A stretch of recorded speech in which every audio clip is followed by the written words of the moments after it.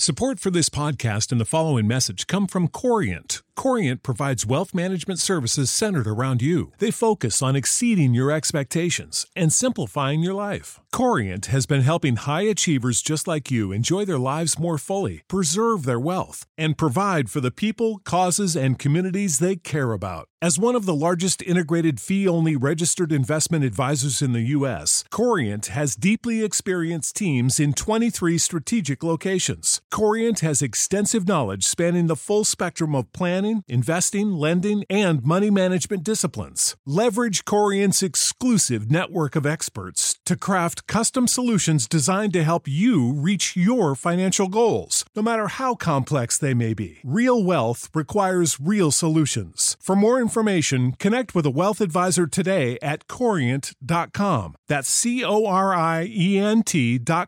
Corient.com. Something that makes me crazy is when people say, well, I had this career before, but it was a waste. And that's where the perspective shift comes, that it's not a waste, that everything you've done has built you to where you are now. This is She Pivots, the podcast where we explore the inspiring pivots women have made and dig deeper into the personal reasons behind them. Join me, Emily Tish Sussman, every Wednesday on She Pivots. Listen to She Pivots on the iHeartRadio app, Apple Podcasts, or wherever you get your podcasts.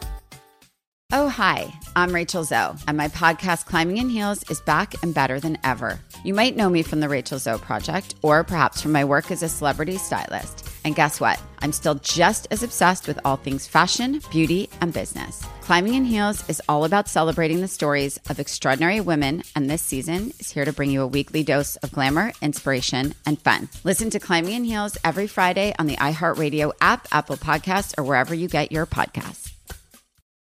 Hey, Christy. Hey, Will. How are you?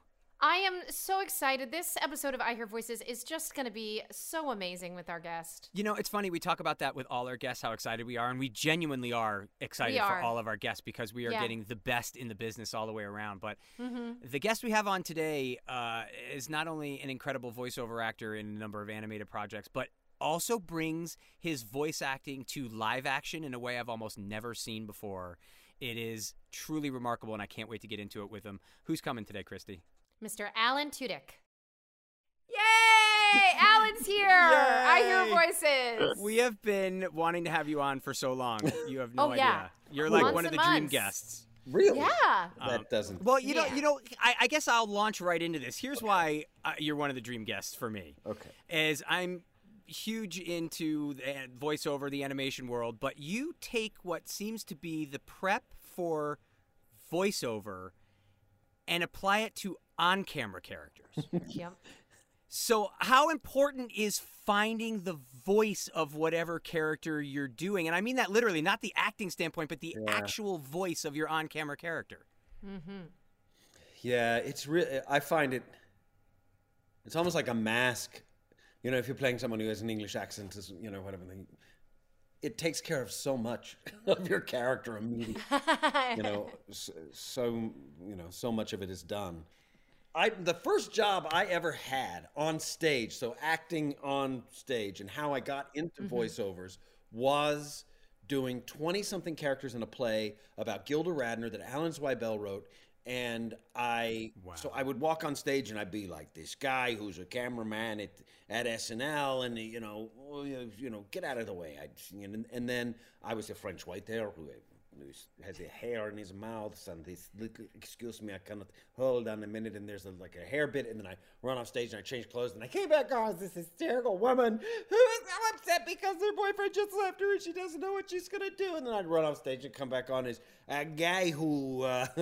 He was my favorite. Blue, who lost his thumbs in a lathe accident. That's how I lost his eye. And so I got to play 20 roles that were distinguished mainly by costume, but voice, different voices.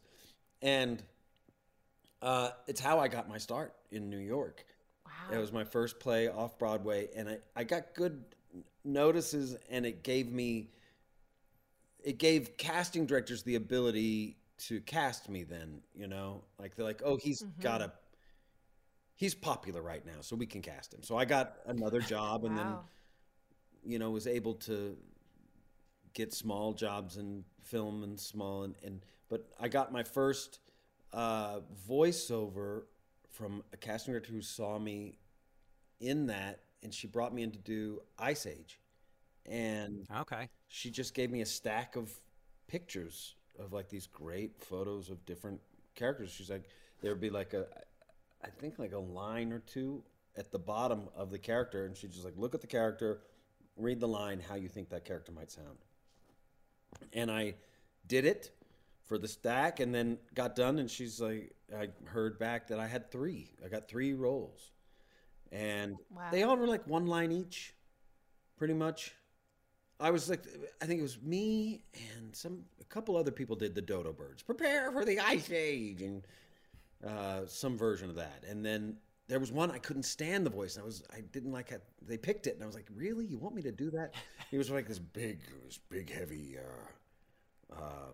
saber-tooth in the beginning. There was a lot of saber-tooth tigers. Oh, I'm hungry. And they're like, yeah, that. And I thought it was trash, but it's in there.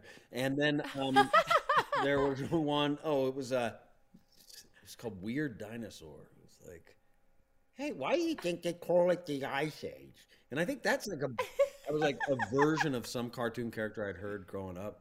Anyway. I'm sorry, I'm still stuck on the fact that the first play you did, you played 20 characters. Yeah, right. That's still the thing that's echoing through my mind. Right? Let's go back, Will. Let's start at the beginning in terms of just like... Yeah, so did you grow up around the entertainment industry? I mean, did you know that you wanted to do this forever? How did you find this? I didn't grow up around it. My mom put me into the Plano Community Theater. I grew up in Plano, Texas. So she put me in the community theater, and that was where I did a Fabulous Fable Factory. If you know it, the kids tend to do this.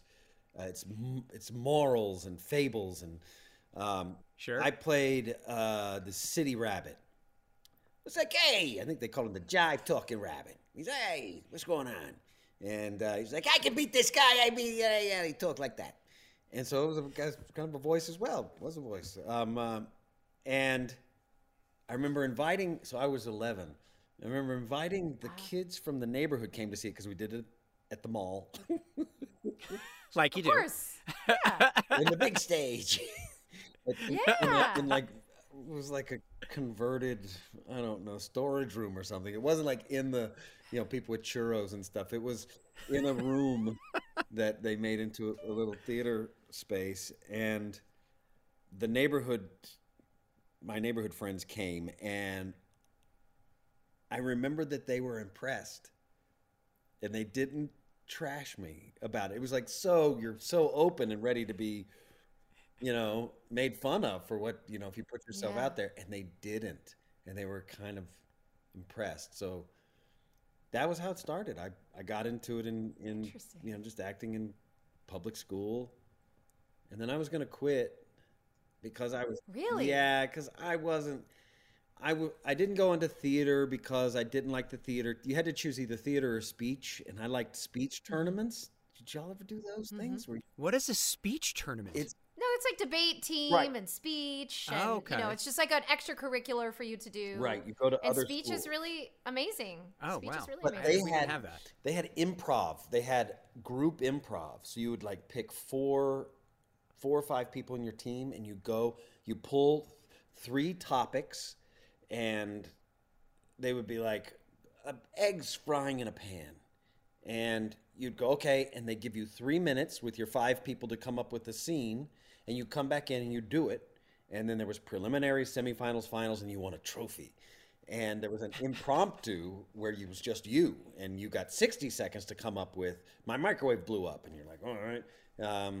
And I would use characters. It's wild. I haven't done, but I would always use a character. I won. There you go. I got to go to. I won first with that French. My microwave blew up. Ooh, it was the worst day of my life, and that's almost Italian. You have a great memory, Alan. Well, I was when you're young, those moments were big, Those were. Yeah. Those were high. So you were like, so do you feel like you were gaining confidence along the way of taking these big risks with voice acting over these kind of opportunities for yourself? I just saw it as acting and just having fun. It was fun. I liked winning trophies, but that was like 6th, 7th, 8th grade because I was not sporty. I didn't care. I liked playing yard football. I liked tackling and stuff like that. I wasn't like afraid to get hurt. I loved that kind of thing, but I hated football players. They were sort of ran the school and they were mean. And in Texas, you don't say. I was just about to say, yeah, Texas. At least Texas isn't big for football. Yeah. That's good. I live in Austin. Oh, I live in Austin, really? So yeah, that's where I am right now. Yeah. So I mean. It seems almost like maybe you didn't even realize that you've been doing character voices your whole life. Yeah. I did I remember I did a play with some older kids. Like back then they were adults, but they were only 18. But when I was 11, like after I had done that one summer thing, I did this thing, and there was a guy I was doing this lisp voice, and the 18-year-old guy's like, "You're doing it wrong." I was like, "What are you talking about? I'm just saying this is this thing." And he goes, "No, come back. Bring your tongue back behind your teeth and do it like this. So that way you can just do this. And you still have a lisp, but you don't have to do that." And I was like, "Oh, wow." Like, my brain went, no way. And at the end of that summer, I had a better lisp voice. And anyway. Yeah, so I was interested in the mechanics of it all, even at 12. Wow. Huh.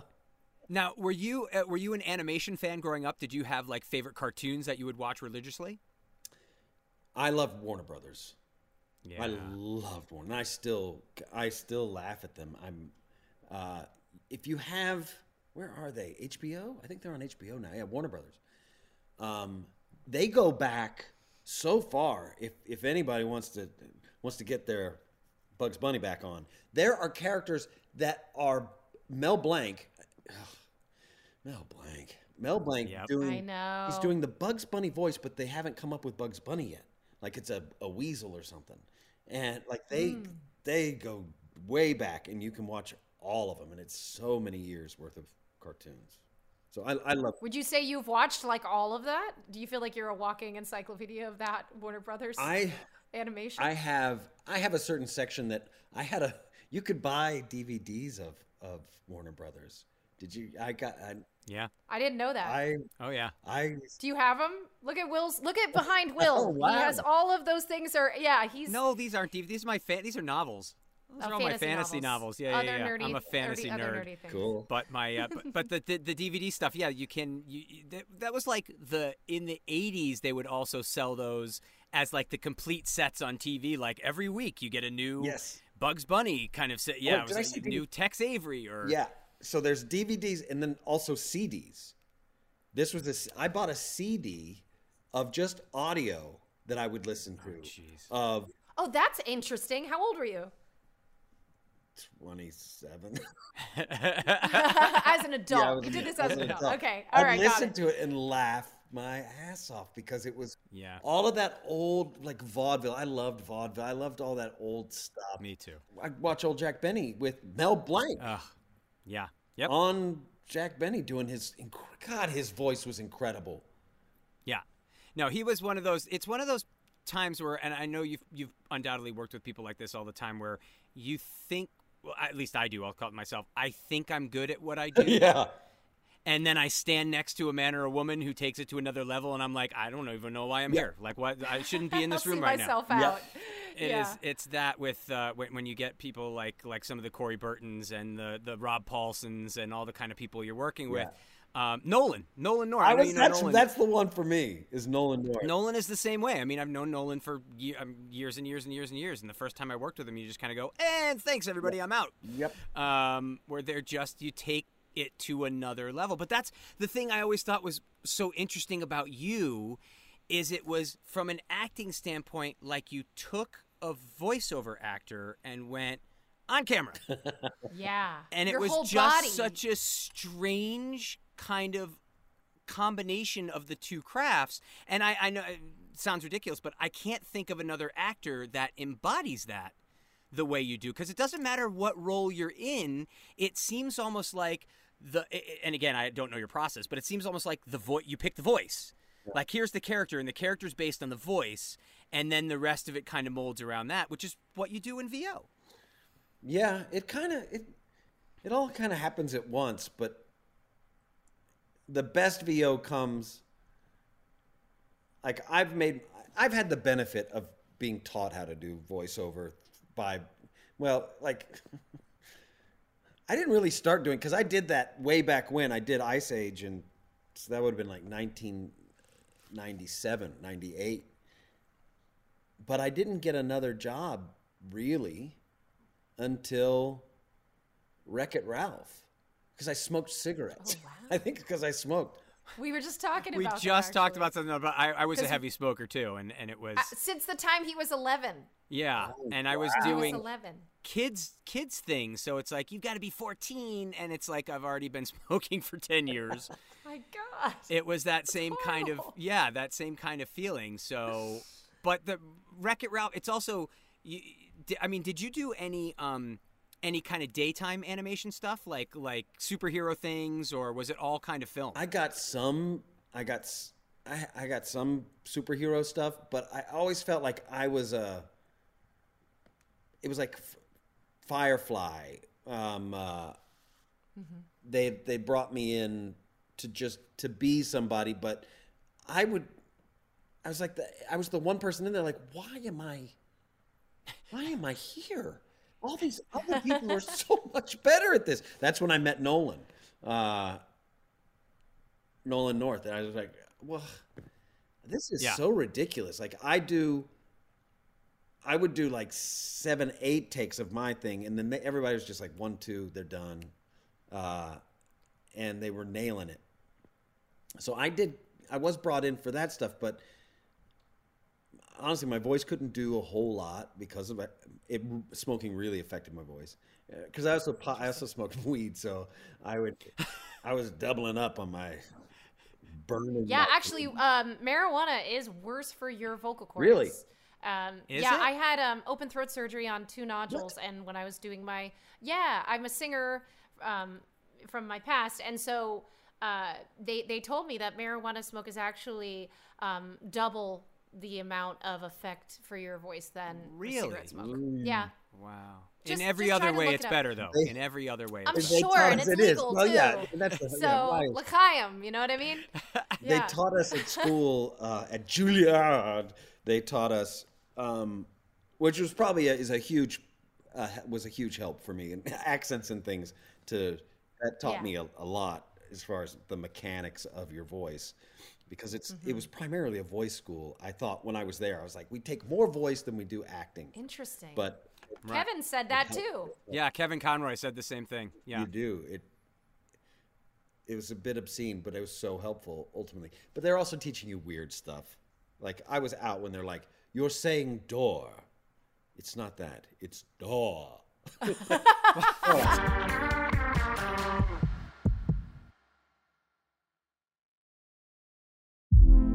Hey girlfriends, it's me, Carol Fisher. I'm so excited to tell you about the brand new series of The Girlfriends. In season 1, we told you about the murder of Gail Katz at the hands of my ex-boyfriend Bob. At one point, a woman's torso washed up on Staten Island and was misidentified as Gail. She spent 9 years in Gail's grave, and then she just disappeared. It's almost like it's become this moral obligation to find her. And that's what we're going to do. Find this missing girlfriend and tell her story. With the help of some of your favorite girlfriends from season 1, like my producer, Anna. Oh my God. My friend, Dr. Mindy Shapiro. Hi, it's Dr. Shapiro, and I'd like to speak with the deputy medical examiner. And of course, Gail's sister, Elaine Katz. Having no closure, it kills you. Join us as we try to solve a 35-year-old cold case. It's not going to be easy, but it's going to be one hell of a ride. What? I can't believe this. Listen to season 2 of The Girlfriends, Our Lost Sister on the iHeartRadio app, Apple Podcasts, or wherever you get your podcasts. Something that makes me crazy is when people say, well, I had this career before, but it was a waste. And that's where the perspective shift comes, that it's not a waste, that everything you've done has built you to where you are now. This is She Pivots, the podcast where we explore the inspiring pivots women have made and dig deeper into the personal reasons behind them. Join me, Emily Tish Sussman, every Wednesday on She Pivots as I sit down with inspiring women like Misty Copeland, Brooke Shields, Vanessa Hudgens, and so many more. We dive into how these women made their pivot and their mindset shifts that happened as a result. It's a podcast about women, their stories, and how their pivot became their success. Listen to She Pivots on the iHeartRadio app, Apple Podcasts, or wherever you get your podcasts. I'm Tamika D. Mallory. And it's your boy, my son, the General. And we are your hosts of TMI. New year, new name, new energy, but same old. Oh, yeah. And catch us every Wednesday on the Black Effect Network, breaking down social and civil rights issues, pop culture, and politics in hopes of pushing our culture forward to make the world a better place for generations to come. But that's not all. We will also have special guests to add their thoughts on the topics, as well as break down different political issues with local activists in their community. If you like to be informed and to expand your thoughts, listen to TMI on the Black Effect Podcast Network, iHeartRadio app, Apple Podcasts, or wherever you get your podcasts. That's right.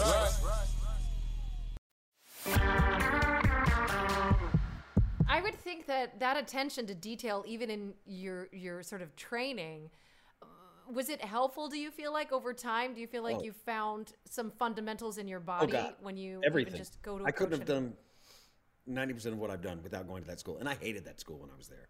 I left in my third year. I hated it. Oh, you left, really? Yeah, I left. I was over it. My class was crazy. My class was crazy. And what happens? like crazy good or crazy I mean, crazy we were all chaos. wonderful people, I'm sure, individually. But when you put us together, we were garbage. We were garbage people. We were the worst versions of ourselves with one another. But like a guy killed a guy after he left. Guy was in his third year, was in the Look at Will's ward. face. You're not going to killed a guy, but one of my friends he died from heroin because there was a lot of drugs. It was crack. Yeah. First year Juilliard. crack. Yeah. And then crack. It's New York City, man. Gave way to heroin. And there was I remember having a party at my apartment one time, and half of the place was just knotted out on junk. It was right during that time Pulp Fiction came out, and although if you watch the movie, the story, if you say, what is the moral of this story, is don't do heroin here. This is going to get a plunger in your chest, and it doesn't look like it's fun. But it was made to look very beautiful. With glamorous, cool. That heroin chic. It was heroin chic time. Yeah, and everybody did it. I did not. I'm sorry, wait. I was going to...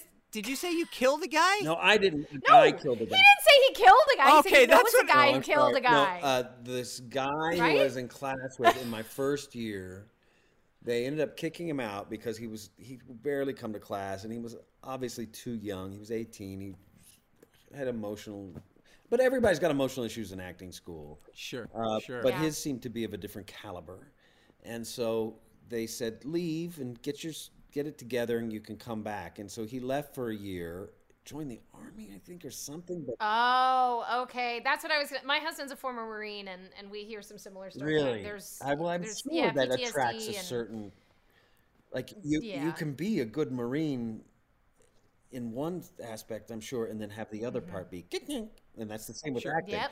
Sure. I'm crazy and it works for my acting, but I might kill you. And he did. He ended up... Anyway, he got kicked out. When he came back, they even said, you got to go. And he killed somebody. So you were like, "This is toxic, Juilliard. As good as you are, and as much of the I was afraid I was going to get on heroin. There was some other problems.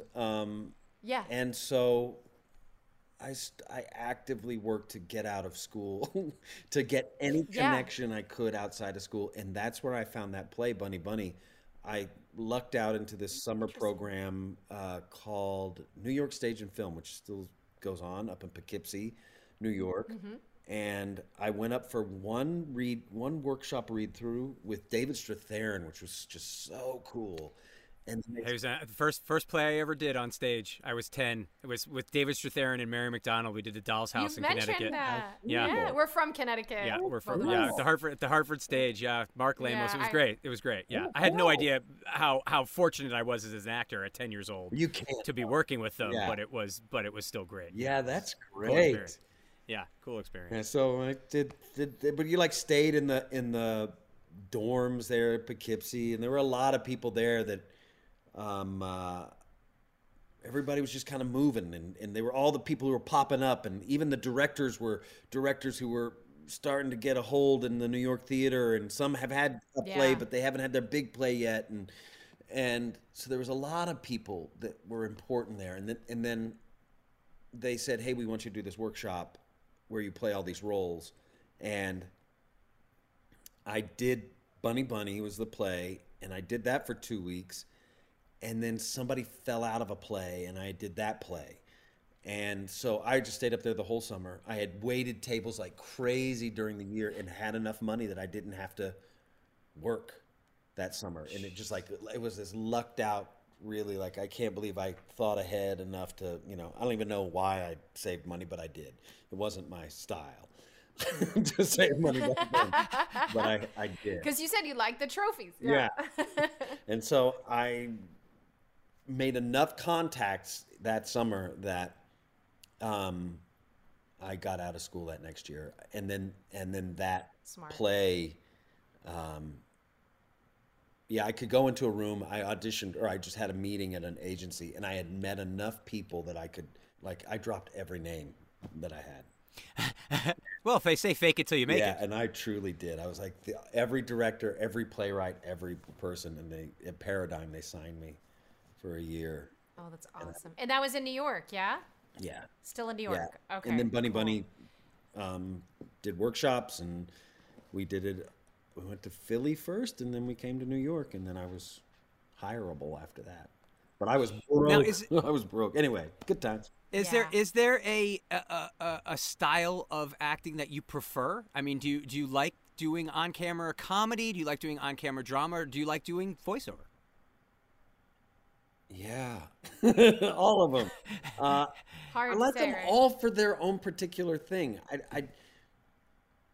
The thing about on camera that I guess if I had to pick one, it's on camera and comedy, probably comedy, because that's where my brain goes. Yeah. I would have 10 years ago I would have said I want to do drama. No, I don't know. It's just my head. My head's wired to do comedy. It's when something makes me laugh, it sticks in my head in a way that I can access it later. And I did plays in the beginning. I did new plays. So I saw how jokes can be retold. You don't just, there's a joke, but when we did Bunny Bunny, it'd be like, okay, so Blue is he's the guy, he's got no eye, he's this, that, the other thing. He comes up to the character and he starts to harass him. All right, we do it for an audience. It does not get laughs. This doesn't work, that doesn't work. Okay, so we're switching it around. Then the playwright comes in, Alan Zweibel comes in with a new script. Here you go, this is the scene now. Now he comes to ask you for something. And now the same joke that worked where you delivered the punchline, he delivers the punchline this time, and you one up him with the new punchline.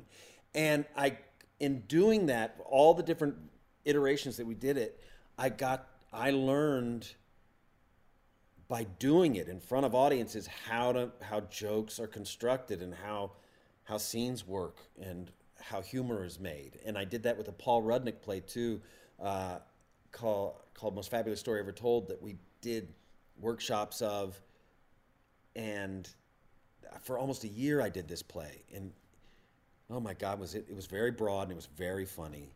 And so I learned comedy that way. So so like if a joke sticks in my head, it's not just the joke, it's the mechanics of the joke or what made the joke funny, so that in another situation you can do the same thing completely differently.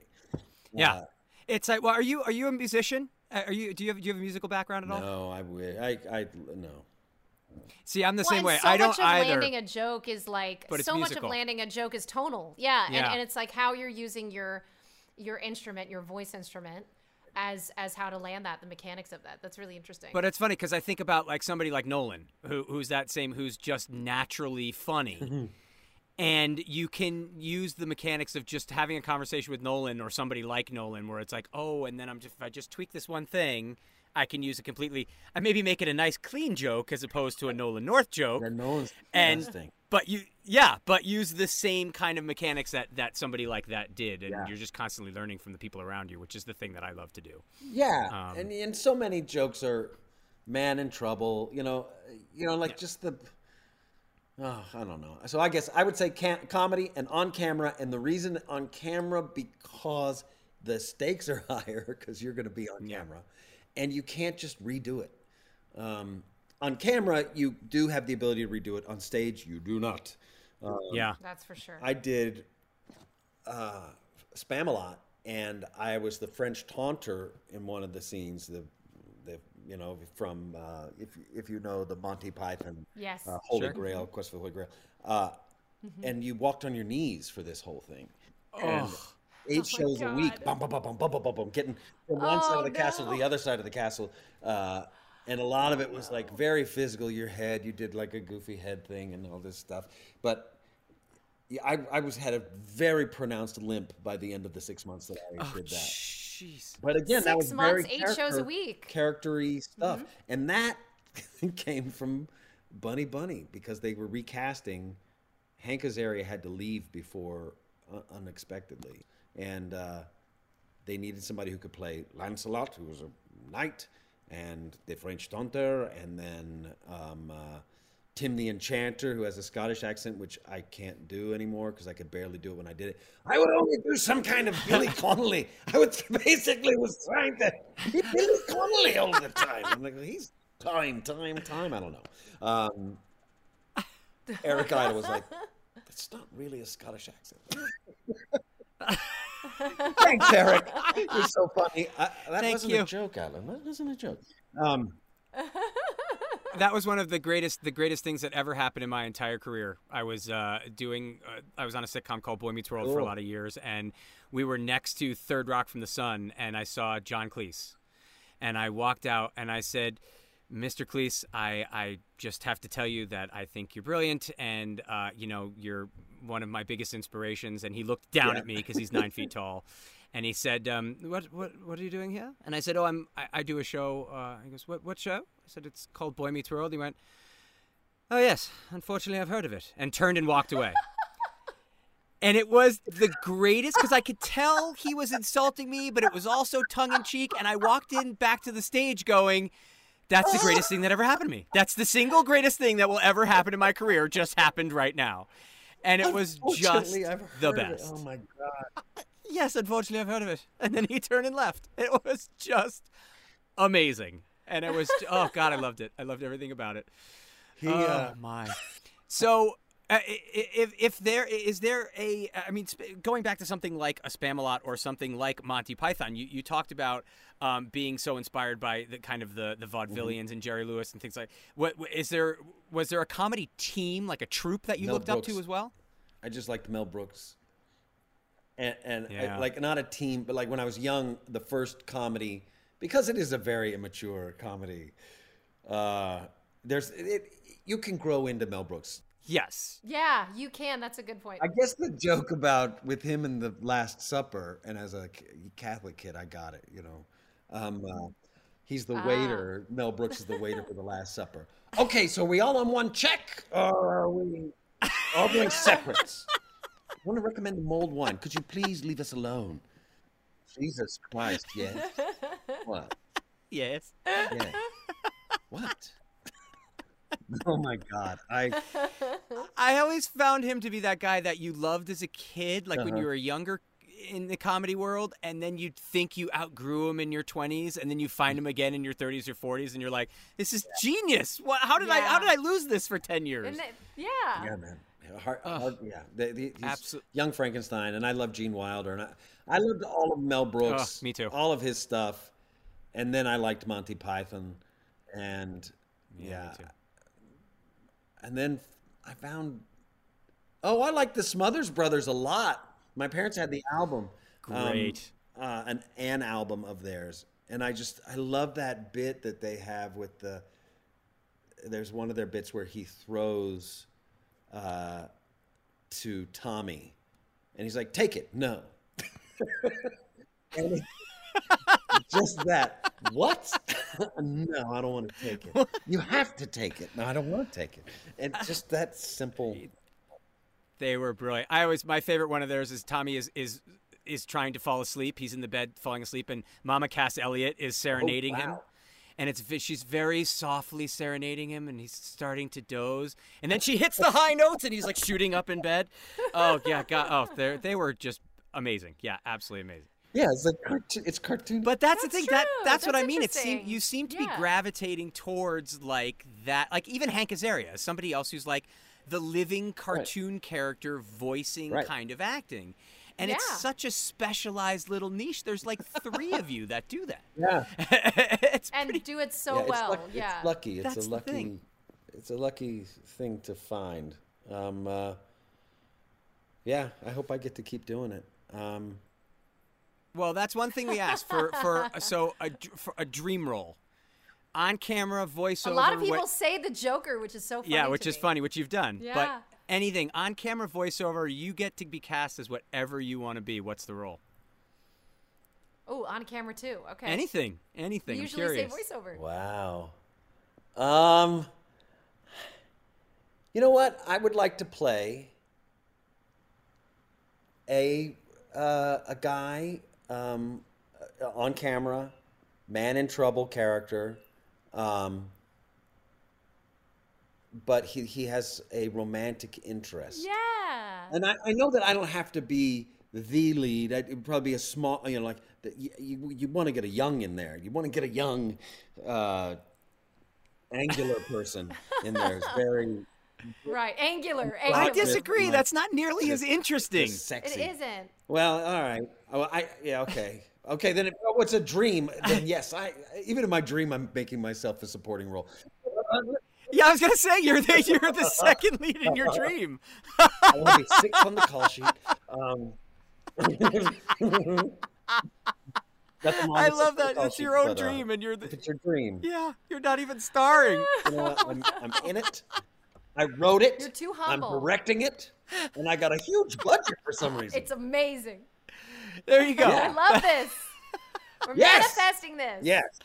Yeah. Starring Nolan North. Nolan also with Alan Tudyk. No, actually, guys, I do have a question. So in terms of manifesting and sort of being the man in trouble characters, Con Man came out a few years ago. I remember because I had started doing cons more frequently. It was even before Will was doing them.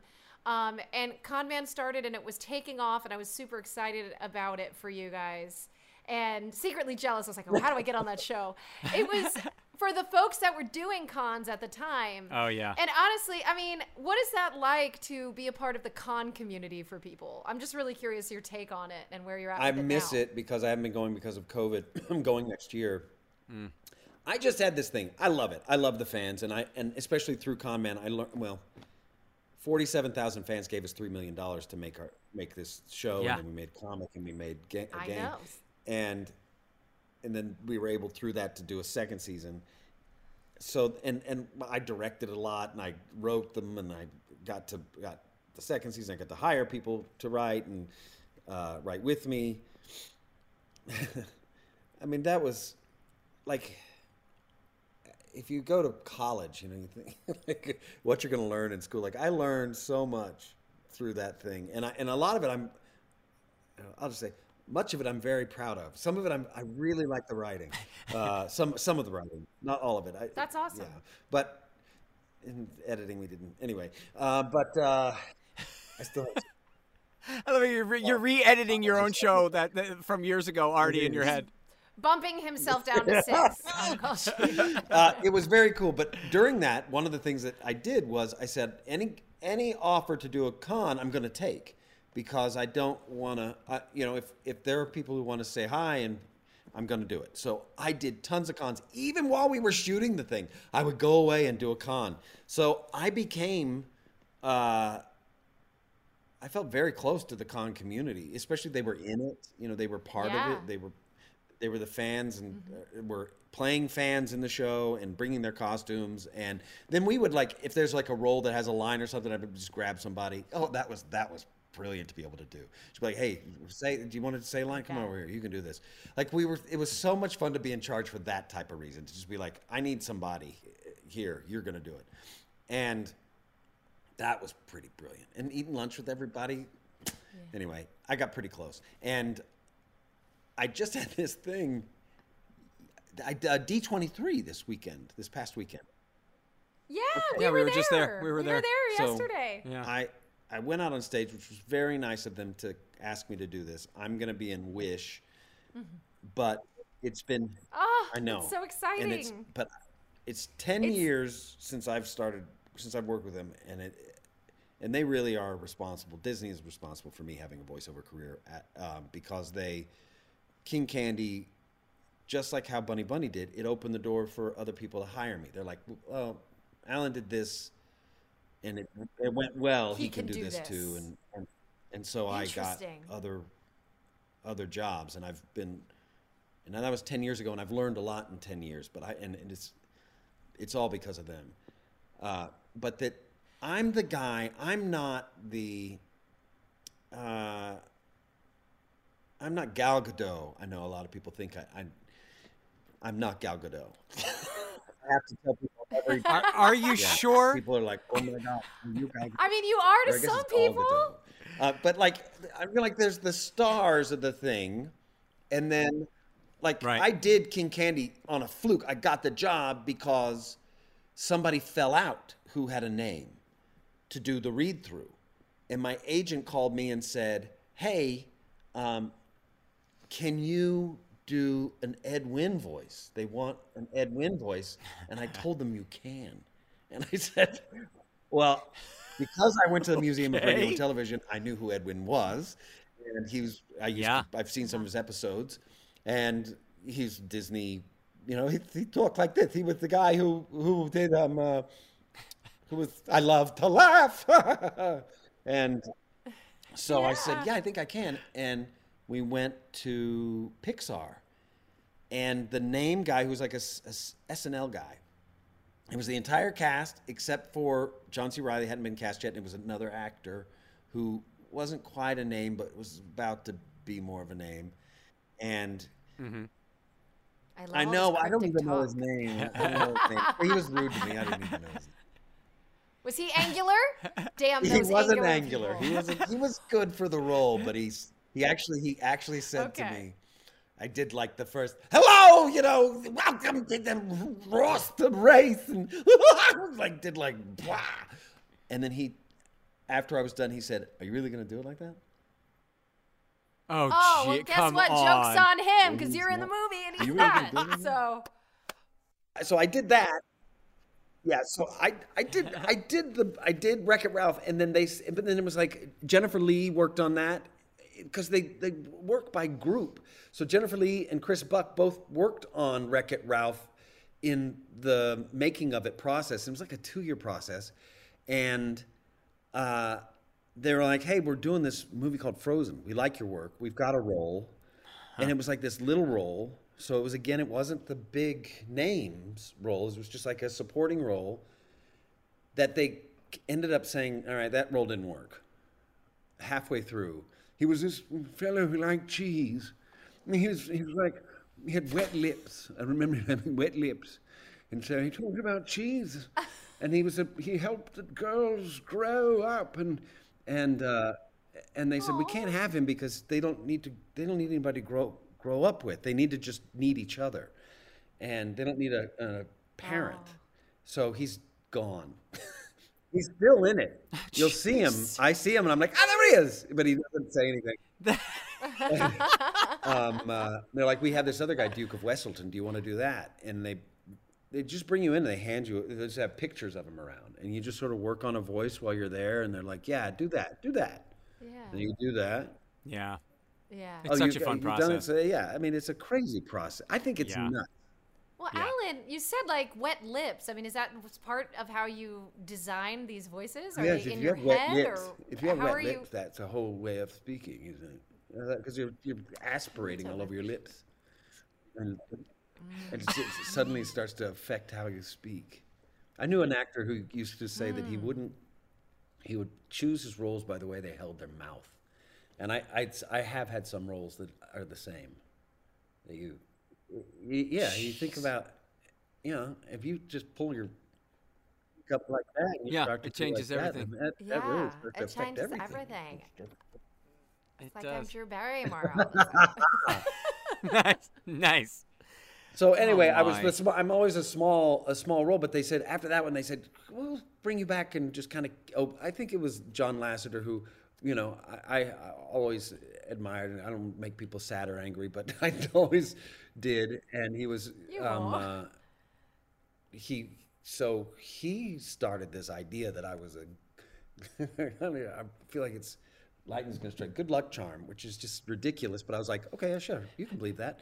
And so then they would always put me in a movie for 10 years. They have ever since they've done it. They put me at least in a thing that, like a bird that just goes, rah! And they're like, yeah, that's you. And it was nice of them to bring me on stage for D23 because I'm just like the guy who does a thing. I'm sort of like the mechanical. The journeyman, the journeyman. Right? And then like, this is Alan Tudyk. And they like announced it. And I came out on stage, and there's all the people at D23. And I was, my agent was with me. She was like, oh, you got to get ready. You got to get over here. You're going out there.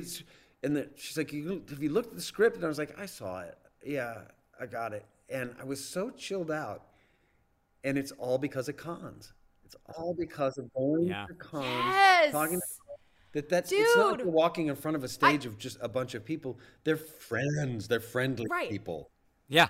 Yeah. Yes, they want you to succeed. That's crazy that you say that, Alan. One, firstly, because you had speech background from when you were a kid. Right. You did speech, right?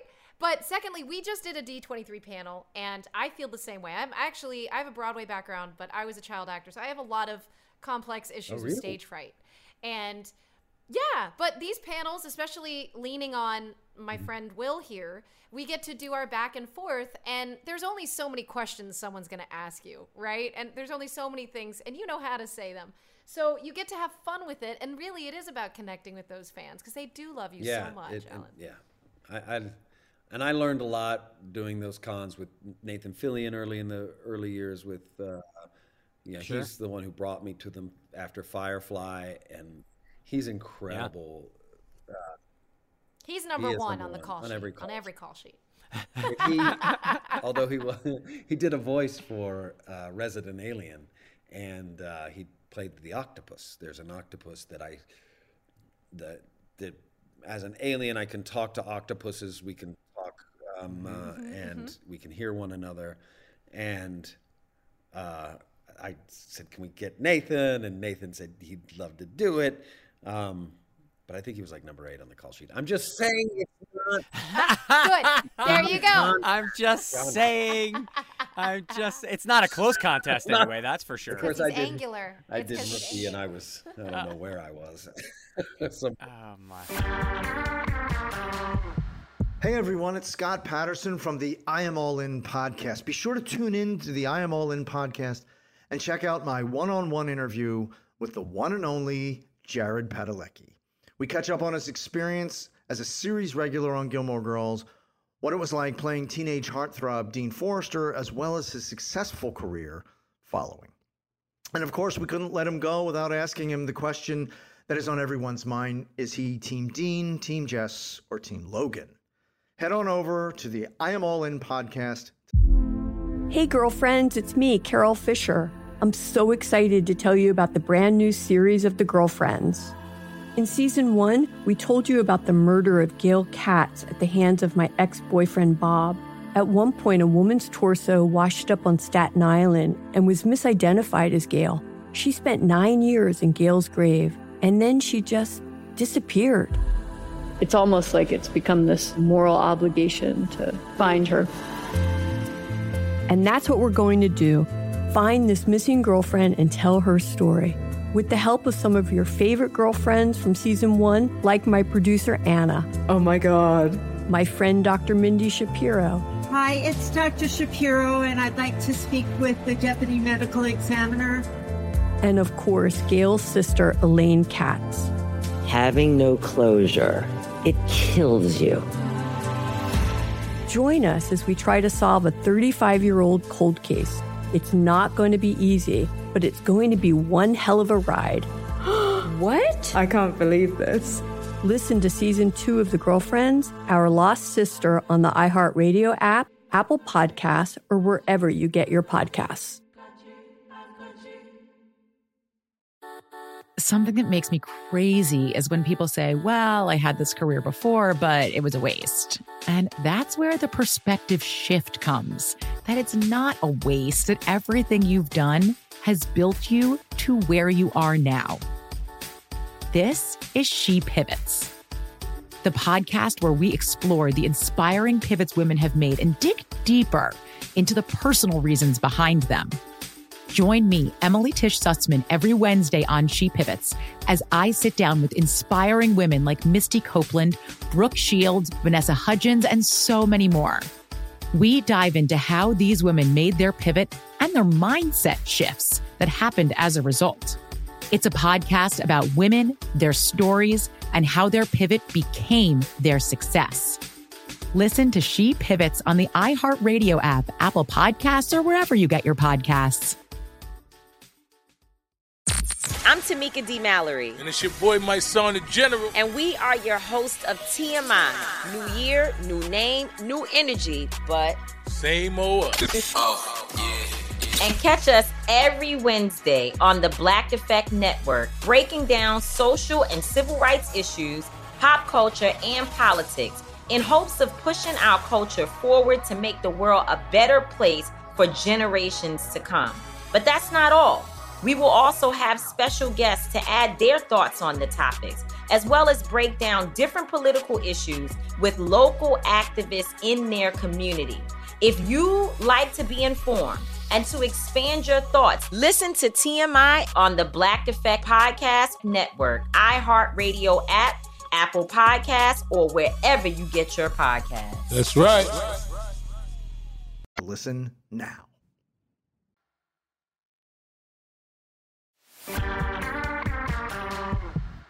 Okay, so last thing we got to touch on before we wrap this up, because it's too important a world not to touch on, and that's Star Wars. What was it like joining the Star Wars world? I had a blast, man. I was okay. So I did K2SO. I was on stilts. I had motion captured the thing, but basically what that meant was I wore pajamas because they had a special. It was the first time, what we've all come to know because we've seen it enough now through the Planet of the Apes movies, those gray suits with the black and white checks on them and like a number and a thing. That was the first time they had been used on that. That was an ILM thing.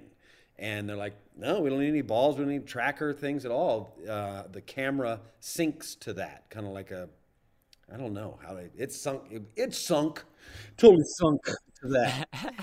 And I would just act normally, and I knew that my face was frozen.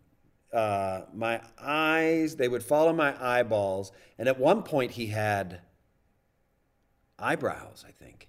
He did have eyebrows. I've got a cool ILM test of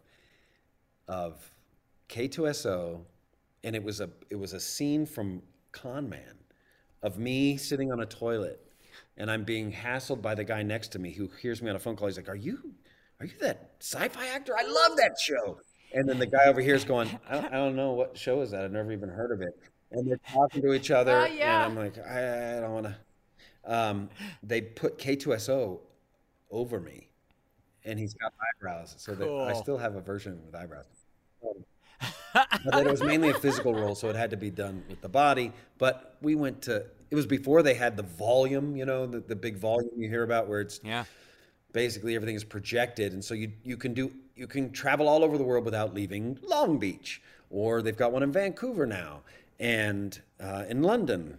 But back then, just a few years ago, we had to go to Jordan. And we went all over the world, man. It was so cool. So, and I was living in London for 6 months and hanging out with really cool people. Felicity Jones is a sweetheart, and Diego Luna's a badass. He's a badass. There's a lot of pictures, like they showed us a lot of pictures on set, and there's a lot of he and I sitting next to each other, and I'm just laughing my ass off. He's quick and he's clever, and he's a genuine guy, and and then the voice. Yeah, the voice was kind of, he was English, and we decided what the type of accent he would have, English accent he would have, and then, I don't know. It was just kind of that. Did it help when you were living in the UK to then synthesize that for the character? I have to not listen to any Australians though. That'll mess it fast. Up. Like all of a sudden things start. Yeah, and Scottish. Watch out for that Scottish. Because I'm not. As I've gotten older and away from my training, I don't have as clear of an ear on those things to where I can go. So. Christy's also saying stay away from the Scottish accent, not the Scottish people in general. I thought you were saying stay away from Scotch. Because really, it gives me a terrible hangover. The Scottish people I was trying to be funny and it backfired. Sorry, I thought because you can't do a Scottish accent. I digress. So we also want to mention what you've got going on now, right? We've got season 2 happening. Resident Alien. We're coming down the last 3 or 4 episodes of this second season. Yeah. Amazing. And then is there any cool stuff coming out that you can tell us about? I have. So I'm in Strange World. I do a voice, but again, this is one of those voices where they're like, we got to bring Alan in, which is very nice. And I think I have 2 lines. I'm like, and I was like, at D23, like, could you tell us about it? I'm like, man, I can't tell you anything. I don't know. I don't know. I was flying a thing. I'm in a moment. They're like, "What's your voice?" I'm like, "I think he kind of maybe sounds like this. I don't know. He's rough, something roughy." Did you know I'm Optimus Prime? What are you? Isn't that insane? I did not. I was Bumblebee for 6 years. So now we've Danny Pootied. So welcome to the world, my friend. You've been pootied. You got pootied. I took that job. What is that? Honestly, I skimmed the email. It was like Transformers offer. And I was like, all right, cool. I saw Prime and somehow missed Optimus. Or I read Optimus and my brain went, it's not Optimus Prime. Because I thought it was a different Prime. Because I did a role in one of the Transformers movies with another accent, where where there was a different Prime. Yeah, he's the Fallen. So I thought it was just some rando Prime, like Sphincter Prime, and I was like, this is going to be a cast of hundreds of people, and I'm gonna, because it said all episodes. I was like, oh, okay. I'm probably going to have one line an episode, and so it'll be fun. I loved Transformers as a kid. And then 2 days before, I started reading the science to come up with something, and everything highlighted was Optimus Prime. And I called my agent. I'm like, are you kidding me? I don't understand. How have we gotten this close to this? And we haven't had tons of discussions about why they've called me. Why would you call me? What do you want me to do? And we had long talks about it, and they talked me in. Oh, it's a fun world. Oh, the Transformers world is a fun world to be in. It really is. Alan, I got to hear your Optimus Prime. Can we? Are we allowed? Yeah, I think so. Oh no, are we? I think there was a trailer. Okay.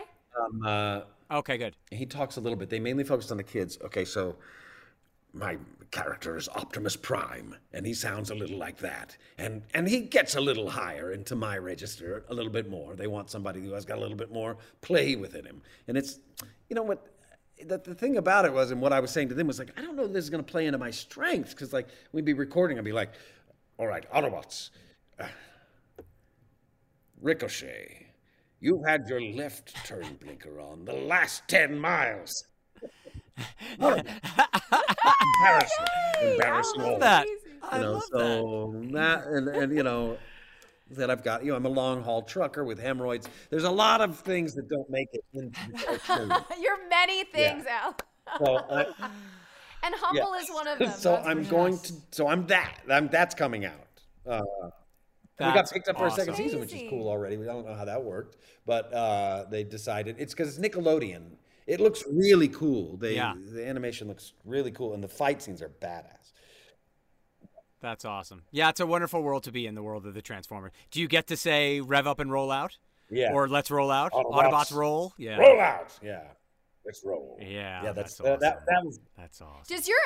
Does your voice change as age? With time? Do you feel like your voice is... Yeah? Does it get more robust because you can still keep the voices that you've had probably in your lifetime? I'm sure they don't just go away, right? I don't think so. Not yet. They will, but it's getting lower. It's getting I can access more in a lower register, which is good.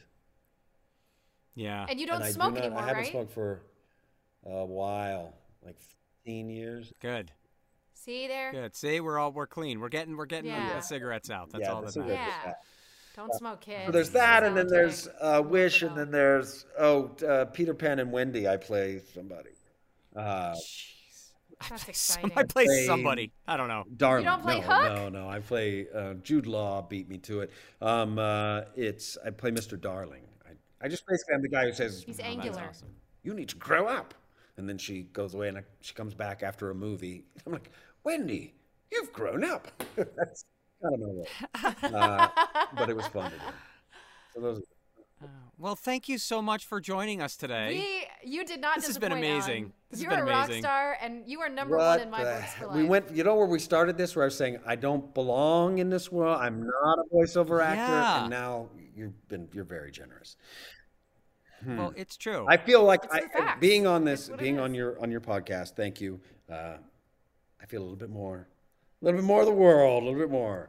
Thank you very much. I'm just amazed that how watching you discover the fact that most of your life is actually about the voice. And like even the one, Mr. Darling, like that's another role. Yeah, Wendy, there you go. Grow up. What are you doing? Like all of that. That's another. You're not just a voiceover actor. You're the ultimate voiceover actor. People just happen to film you while you're doing it. That's really lucky. Thank you. Thank you for giving me that. Oh man, Alan, we're gonna go ahead. Let's ask Alan a big ask. What's the big ask we have? Do you need money? What's happening? No, mentorship. Oh yes. Well, when we get there, we will. So we are. He's a busy guy. We know that. We know you're very busy, but we are launching. We are launching a wonderful contest on I Hear Voices where it's called the Super Awesome Contest to become the next big voice actor. And so the winner of the contest is going to be an amateur actor who's going to win a year-long contract with a voiceover agency. Oh. So we were going to be later in the contest. We are for one episode. Each young voiceover actor will get a mentor that they will get to speak to for an hour and learn about the craft. So maybe as we get farther along, if your schedule allows, sometime we would love to contact you. Yeah, if I'm in town, we do Resident Alien up in Vancouver for. I think this year is just going to be 6 months. 6 months. Well, you couldn't pick an uglier city to be in for 6 months. Gorgeous. We love it. Right? My wife and I love it. So cool. Yeah, I like talking to youngs about the acting. Perfect. So thank you so much for joining us. Do you have any social media that people can follow you on? I don't know. I'm on Twitter. Love that. I'm on Twitter too much. And then I should do more with Instagram. I'll work on it. We'll get to it. We'll get to and it. then you'll go back to cons. Yeah, I'm going back to a con. I should probably know the name of it, but I don't know. I'm going back to a con. Finally, I'm going to go back to a con. Cool. Good. Well, we do a bunch, so we'll be the crazy people that go up and tap you on the shoulder and go, "Excuse me, do you remember that you're on our podcast?" Yeah, it'd be a lot of fun. Thank you so much for joining us. Thank you. Yes. And I say shoot for being number 1 on the call sheet in your own fantasy. I think that's a good goal to have. Okay. I think you're right. I've learned a lot here today. You'll get Will's bill later. Thank you so much, Alan. Appreciate you joining us. Thank you. There's a word we use on Pod Meets World all the time, which is unpacking. And I think we just unpacked quite a bit with Alan Tudyk. That was awesome. That was the most successful I Hear Voices episode because we literally got him to open up so much to us.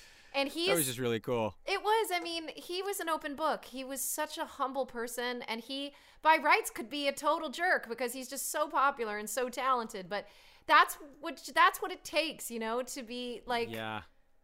He's just so. I'm so impressed by him. Honestly, I really truly am. Talent on a whole nother level, and I meant it when I said it to him. He is a voiceover actor that people just happen to film. Because I've said this before. I've worked with some of the best actors in the business, as have you, and the best actors, bar none, overall that I've worked with are the most talented are voiceover actors. They just are. Yeah. I don't know what it is. And theater trained too. And theater trained, yes, absolutely. But something about VO actors, and he's got that combination of being both. Where that's why I say he is a voiceover actor that people happen to film. He's phenomenal. What a conversation that was. That was really, really cool. We did mention a little bit about the Super Awesome contest to become the next big voiceover actor. We haven't been harping on that too much because as we say, we're getting our ducks in a row. But man, these ducks are grand. So wait till you see all the stuff we have coming for you. And it's going to be soon. Going to be very soon. We're going to be coming out with all the specifics. And as we say all the time, Christy, I don't know if you want to take us out today with our nice little outro. I thought you were going to ask me to say what the contest is called, and I was going to just Do you? Why don't you shoot it out there, Christy? I don't want to do it. What's the contest called? Really? The super amazing contest to become the best voiceover actor of your dreams. Nope. And number 6 on the call sheet. No? It was close. I'm going to riff on it. I like it. So thank you all so much for joining us for what I can only say would be the equivalent of a very special episode of I Hear Voices. That was really, really cool. And just thank you for everything. And don't forget, if you think you have what it takes to step up to the microphone, put your voices where your mouth is. Thanks, everybody. I Hear Voices is hosted by Will Friedle and Christy Carlson Romano. Executive produced by Will Friedle, Brendan Rooney, Amy Sugarman, and Vicky Ernst Chang. Our executive in charge of production is Danielle Romo. Our producer is Lorraine Viruez, and our editor/engineer is Brian Burton. And that was my announcer voice. Some side effects of listening to I Hear Voices are sore abs from hilarity, falling down the Cocoa Melon rabbit hole, sneezing due to mass nostalgia, and hugs. Follow I Hear Voices wherever you listen to podcasts so you don't miss any of the amazing voices. Be sure to follow us on Instagram and TikTok at I Hear Voices Podcast. To see the video stream, subscribe to my YouTube channel. You can also check us out on MySpace, Omegle, Vine, LimeWire, AIM, and Napster. Okay, Will, let's teach you about the internet. The who? Grand Canyon University, an affordable private Christian university, is one of the largest and fastest growing universities in the country, offering more than 270 programs online. In addition to federal grants and aid, GCU's online students received nearly $130 million in institutional scholarships in 2022. Find your purpose at Grand Canyon University. Private, Christian, affordable. Visit gcu.edu/myoffer to see the scholarships you may qualify for. Something that makes me crazy is when people say, well, I had this career before, but it was a waste. And that's where the perspective shift comes, that it's not a waste, that everything you've done has built you to where you are now. This is She Pivots, the podcast where we explore the inspiring pivots women have made and dig deeper into the personal reasons behind them. Join me, Emily Tish Sussman, every Wednesday on She Pivots. Listen to She Pivots on the iHeartRadio app, Apple Podcasts, or wherever you get your podcasts. Oh, hi, I'm Rachel Zoe, and my podcast, Climbing in Heels, is back and better than ever. You might know me from the Rachel Zoe Project, or perhaps from my work as a celebrity stylist. And guess what? I'm still just as obsessed with all things fashion, beauty, and business. Climbing in Heels is all about celebrating the stories of extraordinary women, and this season is here to bring you a weekly dose of glamour, inspiration, and fun. Listen to Climbing in Heels every Friday on the iHeartRadio app, Apple Podcasts, or wherever you get your podcasts.